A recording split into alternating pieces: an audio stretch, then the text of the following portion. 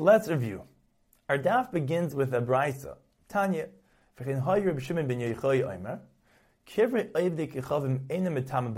corpse of a guy does not transmit tumah through oil.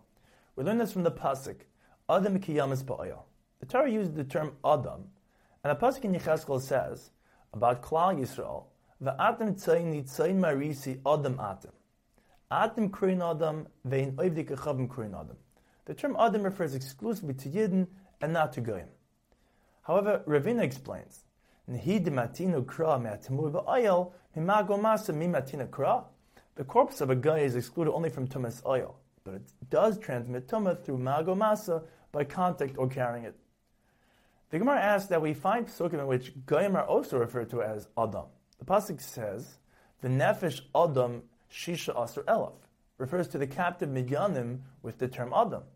Similarly, another pasuk, "Asher yesh baharba mishteim esrei ribi Adam, asher liyada ben yemina lismayla ubehema rabba," refers to the Goyim of Nineveh with the term Adam. The Gemara answers mishum behema. That pasuk only used the term Adam to distinguish between the people and the animals. However, it's not a term that is otherwise used to refer to Goyim. The Gemara proceeds to the next Mishnah, which presents two cases. Zok the Mishnah, Iris es almana. If a Kohen Hedger performed Erisin with an almana, which is permitted, v'nisman ali is Kohen Gadol, and he was then appointed to be the Kohen Gadol who is forbidden to marry an almana. Yichnois, he is permitted to do the nisuin with her. The Mishnah records just such an incident. Umayse b'shu ben gamla, shekidish es marta bas paises, u'meno hamelach li is Kohen Gadol kanasa. The second case is shemeres yavam shenafel lefnei Kohen Hedger. If a Yevama fell to a Kohen Hedger who is permitted to marry her, v'nisman ali is Kohen Gadol, and then he was appointed to be the Kohen Gadol, and now she is forbidden because she is an almana. Afa pisha asaba maimer, even if he already did the maimer, hareza lo yichnes. He is not permitted to complete the yibum. The Gemara explains the source for these dinim from the pasuk regarding a Kohen Gadol. Kiyem besula me'am of yikach isha. The extra word isha teaches that he may marry an almana with whom he did erisin while still a Kohen Hedger. However, isha v'lo Yevama. This heter does not apply to Yevama. The Gemara proceeds to the next Mishnah. Kohen Gadol shemeis echav. If a Kohen Gadol's brother died without children, and his wife fell to the Kohen Gadol for yibum, chaylet v'lo miyam. He must perform chalitza, but may not perform yibum. The Gemara points out, loishnu min erisin v'loishnu min asuin. Regardless whether she fell to yibum from only being an arusa or from being an nesua, the Kohen Gadol may not do yibum. The Gemara therefore asks, we understand that if he would do yibum with a nesua, he would be over on the asay of kiyim besula me'am of yikach isha, and the lois asay of amana lo yikach, ve'en asay deichalois asay ba'asay. And the asay of Yevama, Yavei Aleha, cannot override both nasay and lois asay. Therefore, he may not do yibum. However, when she was merely an arusa, and therefore still a besula, the asay of Yevama Yavei Aleha should override the lois asay of amana lo yikach, based on the principle of asay deichalois asay. Why may he not do yibum? The Gemara answers, Gizera bi rishayna atu biyishnia. The mitzvah is only for the first biyah.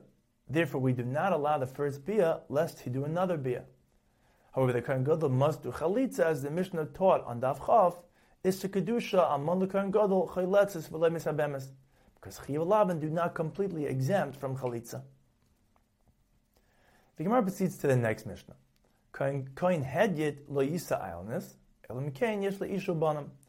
A Kohen may not marry an islandness, a woman who is not developed and is unable to bear children, unless he has another wife and children.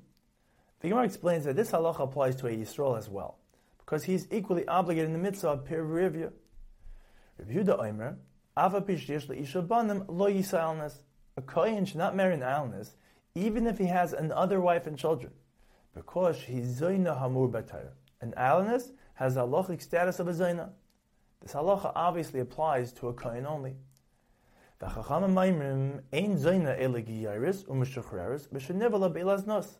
The Chacham hold that the halachic status of a zoyna applies only to a giyaris u'meshachreris, who we assume cohabited with a akum v'eved, or Yisraelis who cohabited with a man who is prohibited to her.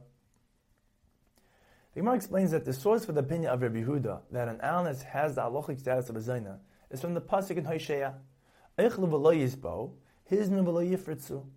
We learn from there, kol bia she'im bo pirza, in ele bilaznus. A bia that is unable to lead to pru revu is considered bilaznus. The Gemara proceeds to a related discussion. Tanya, Rabbi Eliezer Omer, kohen lo yisa es haketana. A kohen is forbidden to marry a ketana. The Gemara first offers two explanations that are challenged, and then two explanations that are accepted. One, Savala Kreb Meir, the Savala Kreb Yehuda. Savala Kreb Meir, the Chayish L'miuta. Rabbi Eliezer holds like Reb Meir that we must be concerned even for a miyat, and there is a slight possibility that this ketana will grow up to be an islandess. The Savala Kreb Yehuda, dam islandess zayna havya, and Rabbi Eliezer holds like Rabbi Yehuda that an islandess has the halachic status of a zayna. Therefore, a kohen may not marry a ketana because she may grow up to be an islandess and become forbidden to him because of zayna.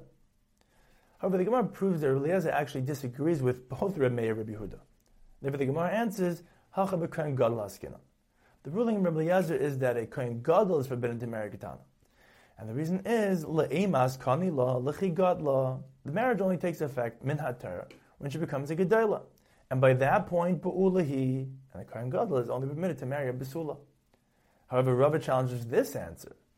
If our father married her off, then she's considered his wife min ha-Torah immediately while she is still a ketana.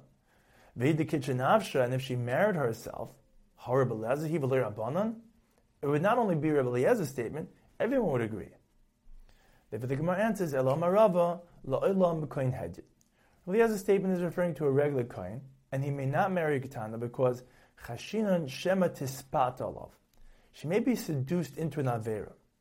And this concern only applies to a kohen, but not to Yisrael, because pituya ketana oinasu. The seduction of a minor is considered coercion, and then the noose is only asur l'kohen, but mutal Yisrael. The Gemara presents another answer. Papa Amar, b'kohen gadol. Rabbi Eliezer's statement is referring to a kohen gadol, and he may not marry a ketana because Rabbi Eliezer holds like the Tana who darshans the pasuk Besula me'ama v'yikach isha as follows: Besula yachol ketana. From the word Besula, one would think he may marry a ketana. Tamalema isha, which excludes a ketana. A isha yachol begeres. From the word isha, one would think he may marry begeres. Tamaloimer besula, which excludes a begeres. So we see that a kohen gadol is forbidden to marry a ketana.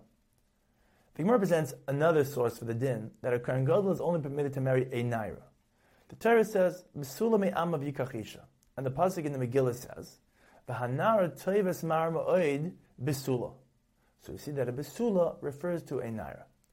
The next Mishnah will be included in the next daf.